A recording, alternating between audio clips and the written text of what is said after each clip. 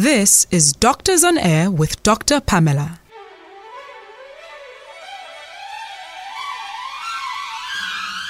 Good morning.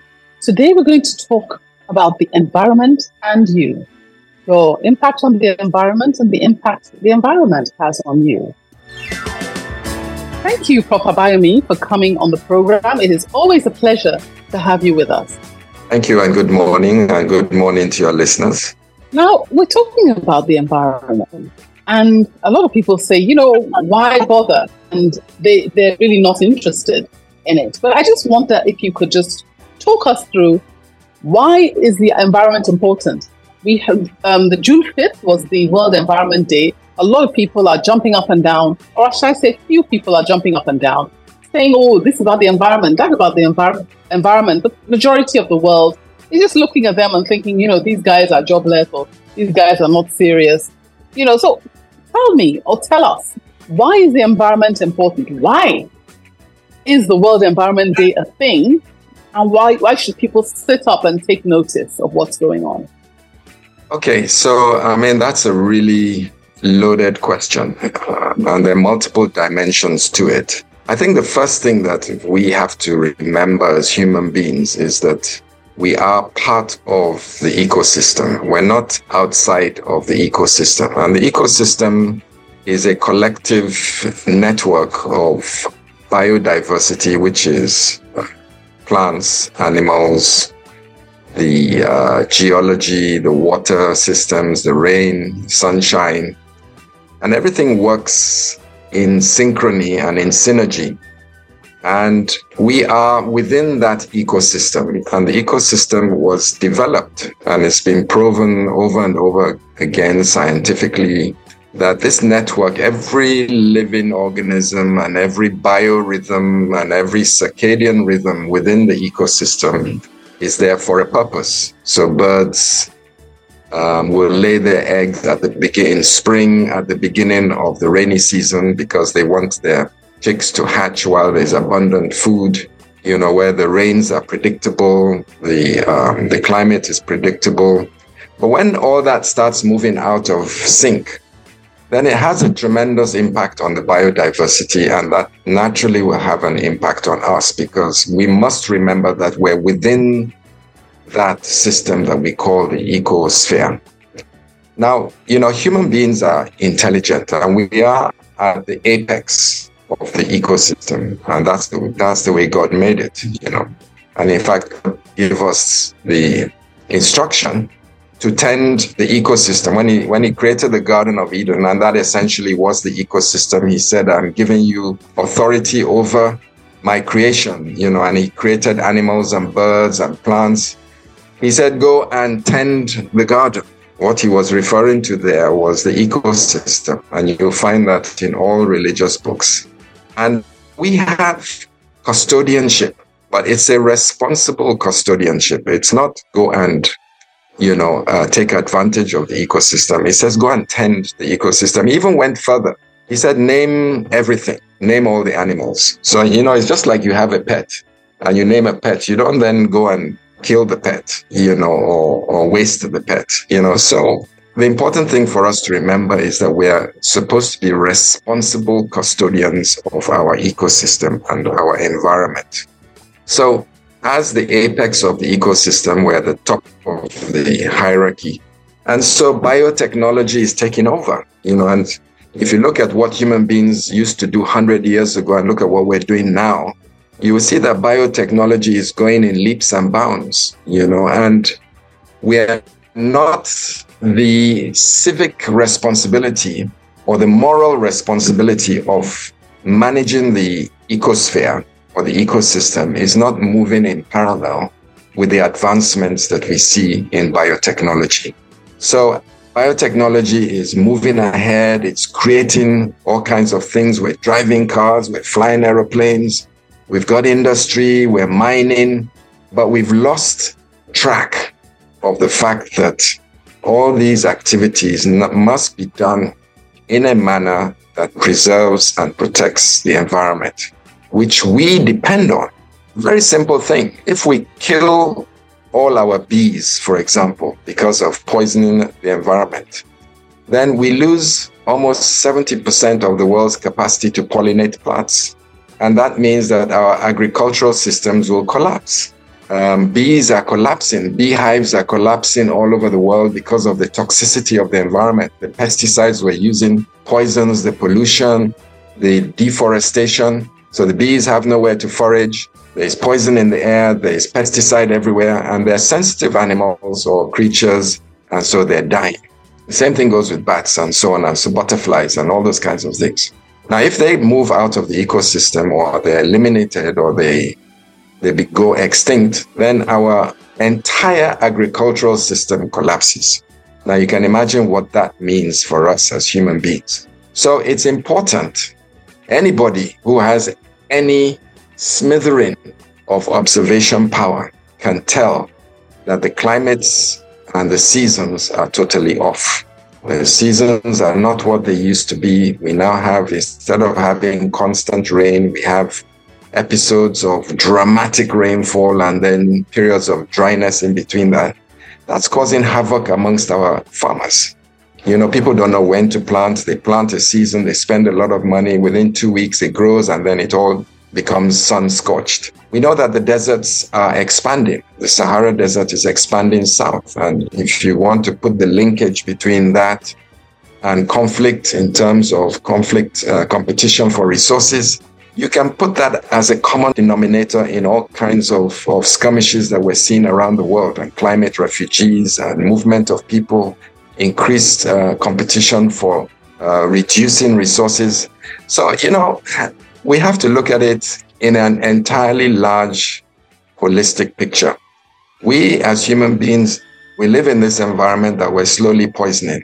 We're putting it out of sync. We're disrupting the ecosystem and the biosystem. And therefore, we ultimately going to become the victims of our own development, which is accelerating without cognizance of protecting the environment. And ultimately, as a doctor with an interest in biosecurity and environment, the synergies are there to be observed. It's important for us to make this publicly aware, that our citizens understand the importance of the environment and the importance of reducing the impact and limiting climate change and loss of biodiversity for our own sake. Yeah, thank you. I think what is so important, you mentioned just now, was having the citizens aware. You know, I actually have a friend who lives on foreshore. She lived by the water. And this is a highly educated friend. She went to school with me. And she had to move because, you know, the lagoon kept coming into the compound. And so I told her about how climate change was affecting a lot of people. And I said, for example, how you have been affected by climate change. She said, who, me? She said, no, I haven't been affected by climate change. I said, why do you think you had to move? So it's actually amazing how people are not even putting two and two together. They're not recognizing the impact. You know, when you talk about the flooding that's taking place in Lagos, a lot of people say, because they built on the drainage canal. And they don't recognize it. They're not acknowledging it.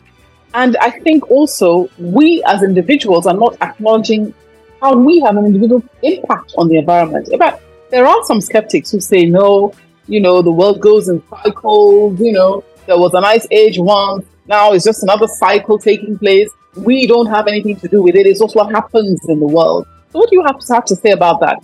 Is it us? Is it a cycle? I mean, what proof is it? How can you prove to them, those, who are saying it's not human beings doing it, that it's just the way the world is? How can you prove that to them? Well, you see, the United Nations has a very large body, UNCCC, that is responsible for observing and collecting evidence-based data around environmental and climate disruption. The data is clear.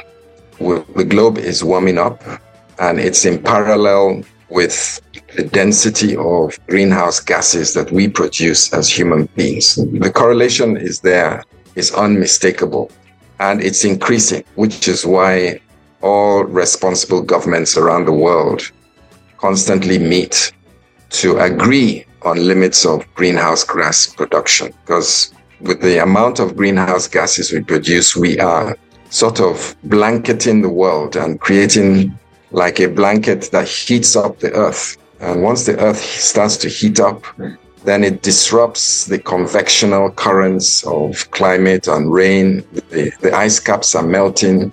The sea level is rising. If you just go to all our beaches in Lagos and around the west coast of Africa and anywhere in the world, islands are disappearing, because the sea is rising, Now, the evidence is there, but it's also counteracted by economic interests. So there's a huge lobby of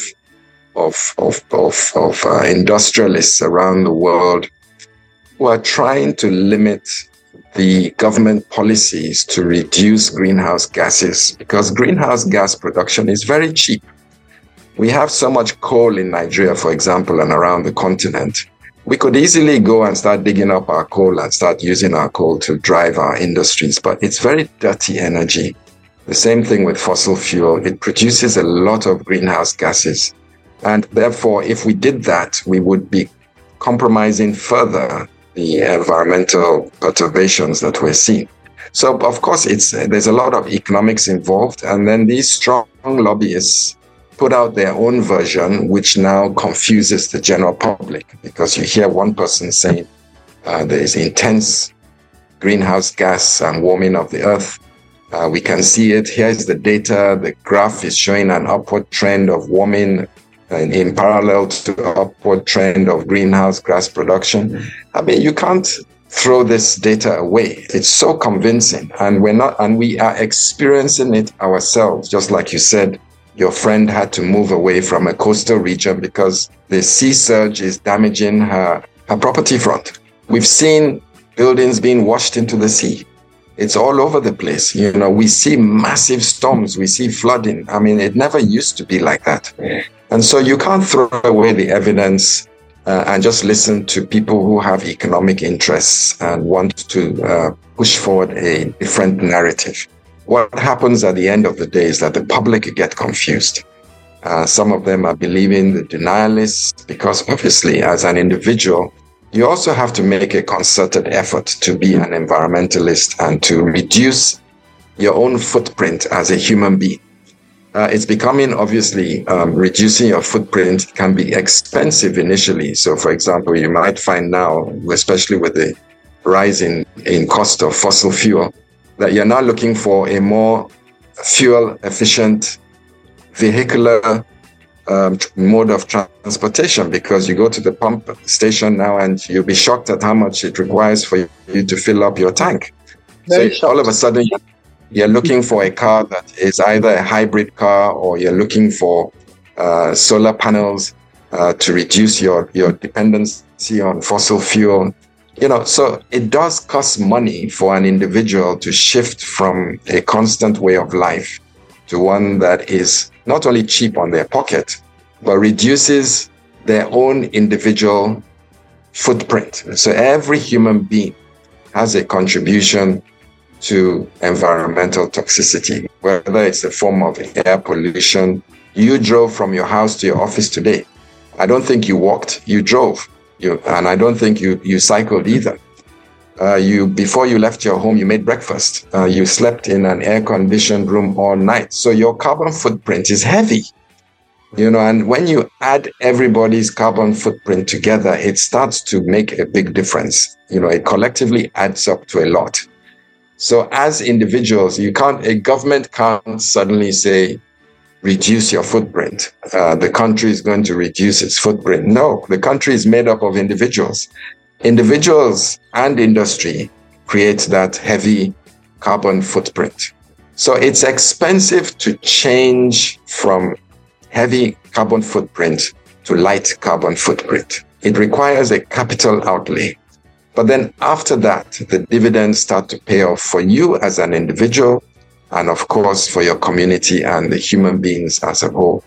But of course that needs to be encouraged by governments around the world. It needs to be encouraged by the United Nations, people.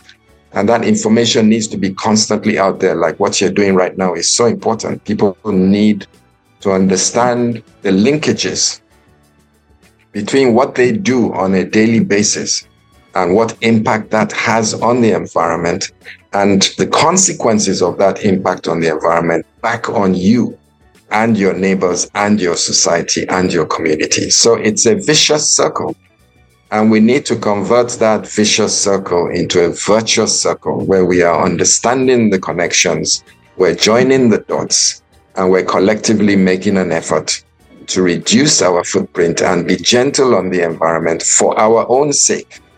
Because we will cease to exist as human beings in another 50 or 100 years if we carry on this trajectory. Because you can sometimes you watch these movies about doomsday and apocalypse and all these things, and you see, the sky looks black, but there are many cities in the world where the sky does look black and you don't see the sun, many heavy industrial cities around the world. It's not a fantasy, it's a reality, and the whole world can become like that. If we look at what happened during COVID, all of a sudden, the skies were blue. We could see the stars in the night. There was no pollution because there was lockdown.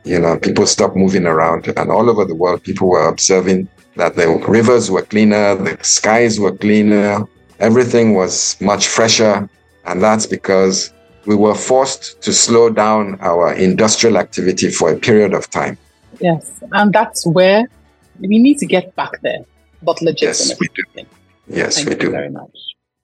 Start your day the right way by taking charge of your physical and mental fitness. It's important to know your numbers. They determine if your blood pressure is high or low, your cholesterol balance, even your blood sugar level, heart rate, and much more. Get tested by visiting your doctor, clinic, or stop by at any health center closest to you. Take control today. This message is from Doctors on Air with Dr. Pamela. You're listening to Doctors on Air with Dr. Pamela. Thank you, Prof. I think that, has really, sort of in a nutshell, explained to people quite simply what is going on. But, there are still the people who, for example, in Nigeria, say, we as a Nigeria, we really don't owe people that, we don't owe that. It's the industrialized world that have actually created this problem. It's the industrialized world. They're the ones with the carbon footprint. Why are they telling us as Nigerians to reduce our own carbon footprint? After all, they've developed their own country on all these fossil fuels. Now we want to develop our country. They're saying, don't use your oil, don't use your gas. It's a conspiracy. They're trying to do us in. They're trying to get us down. What do you have to say to that? This is a major, major issue at all the COP meetings, the COP meetings, which are the climate meetings that happen every year. And it's a constant battle between the developing and the developed world. So you have the underdeveloped, the developing, and the developed world. And there's a very large divide in terms of policy and attitude between those two groups. Yes, what you've said is absolutely right. The industrial revolution, which has had 4 seasons so far, has gone back 300 years, where they used very cheap resources from the earth, coal and fossil fuel and wood, to drive economies, and they built huge industrialization economies based on cheap energy, a lot of which was brought from the developing parts of the world. And now you realize, oops, we've poisoned the earth, the globe is warming up, we now need to change our strategies and cut down and stop using what they call dirty fossil fuels, which are coal and gas and petroleum or crude oil and its products. And we're now talking about renewable energy. But as I said earlier, fossil fuel is easy to access, it's cheap, it's there, but it's dirty. Renewable energy is clean, but it's expensive initially. And so the policy that everybody needs to cut down. So we're talking about climate change activists, or the climate change community talk about mitigation and adaptation. And that often confuses everybody because nobody really understands these big words. Mitigation basically means how do you mitigate the problem? In other words, how do you stop this problem from continuing? And that means cutting down fossil fuels.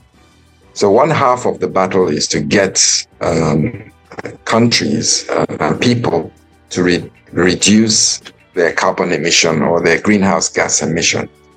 That you can only do by transitioning from fossil fuels to renewable clean energy. That requires technology. It's capital intensive. Then we have the adaptation. So we are where we are. Climate is disrupted. We have storms. We've got sea surge. We've got flooding. We've got climate refugees. We've got disappearing islands. We've got disappearing coastal cities. We've got disruption of livelihood. We've got death, sickness, from pollution. How do we adapt to this environment that we find ourselves in? So many communities are looking at adaptation. Do you need to build stronger houses? Do you need to plant different crops? Do you need to make sure that people have access to immunization and to have access to medical care close to where they live? Do you have emergency operations that can respond when there is a flood or a hurricane or a sea surge? So mitigation and adaptation are two different things. Everybody needs to do both. But for us in the developing part of the world, our problem is not really about how much carbon we put into the atmosphere, because the developed world are putting tons more than, and have been doing so for centuries, so it becomes very unfair that they have used clean and cheap energy to develop themselves, and now you're putting limitations on us as a developing world who have all these resources at our disposal, and say, no, you can't drive your industry, you can't drive your development, you can't drive your economy on cheap energy. So that's why they've set up these compensation bodies, or what we call the Green Climate Fund, which the developing world are supposed to put resources into these green climate funds, which now help the developing world to compensate and use those funds to drive a cleaner energy and industrial revolution. But there's always imbalances. There's never a fair deal unless you have a very strong voice. You won't be able to overcome these unfair deals because they have the upper hand, and we are obviously subject to these policies. But we've got to fight. We've got to be able to convince people that there is an opportunity cost. You can't say don't develop on cheap energy. You then have to create the opportunity for us to fund clean energy and to support the developing world to not burn so much greenhouse gases. No, thank you so much. Unbelievably, our time is actually up. We have people listening, and people are saying, tell me 1, 2, or 3 things that I can do in my little way to change this trajectory. How can I as an individual help? Can you give us just a few things that people listening can do to make a difference? Well, very simple things. Just become conscious of your environment, how much water you use, how much electricity you use. Switch off your lights. If you don't need an air conditioning blasting downstairs in your sitting room, nobody's there, go and switch it off. Design your houses with solar electricity and solar hot water, so you don't have the 2 different systems. You can use both. Waste is important. Plastic is terrible for the environment. Use anything you can, or if you have to use plastic, recycle it so that it doesn't go into the waterways and into the sea and destroy the sea ecosystems. And become an activist. Get to understand, what's going on. If you are driving a car, think about it. Get a more fuel efficient or cost effective, low carbon footprint. And, just generally educate your children as well. And sometimes even the children are learning these things in school and coming home and educating their parents.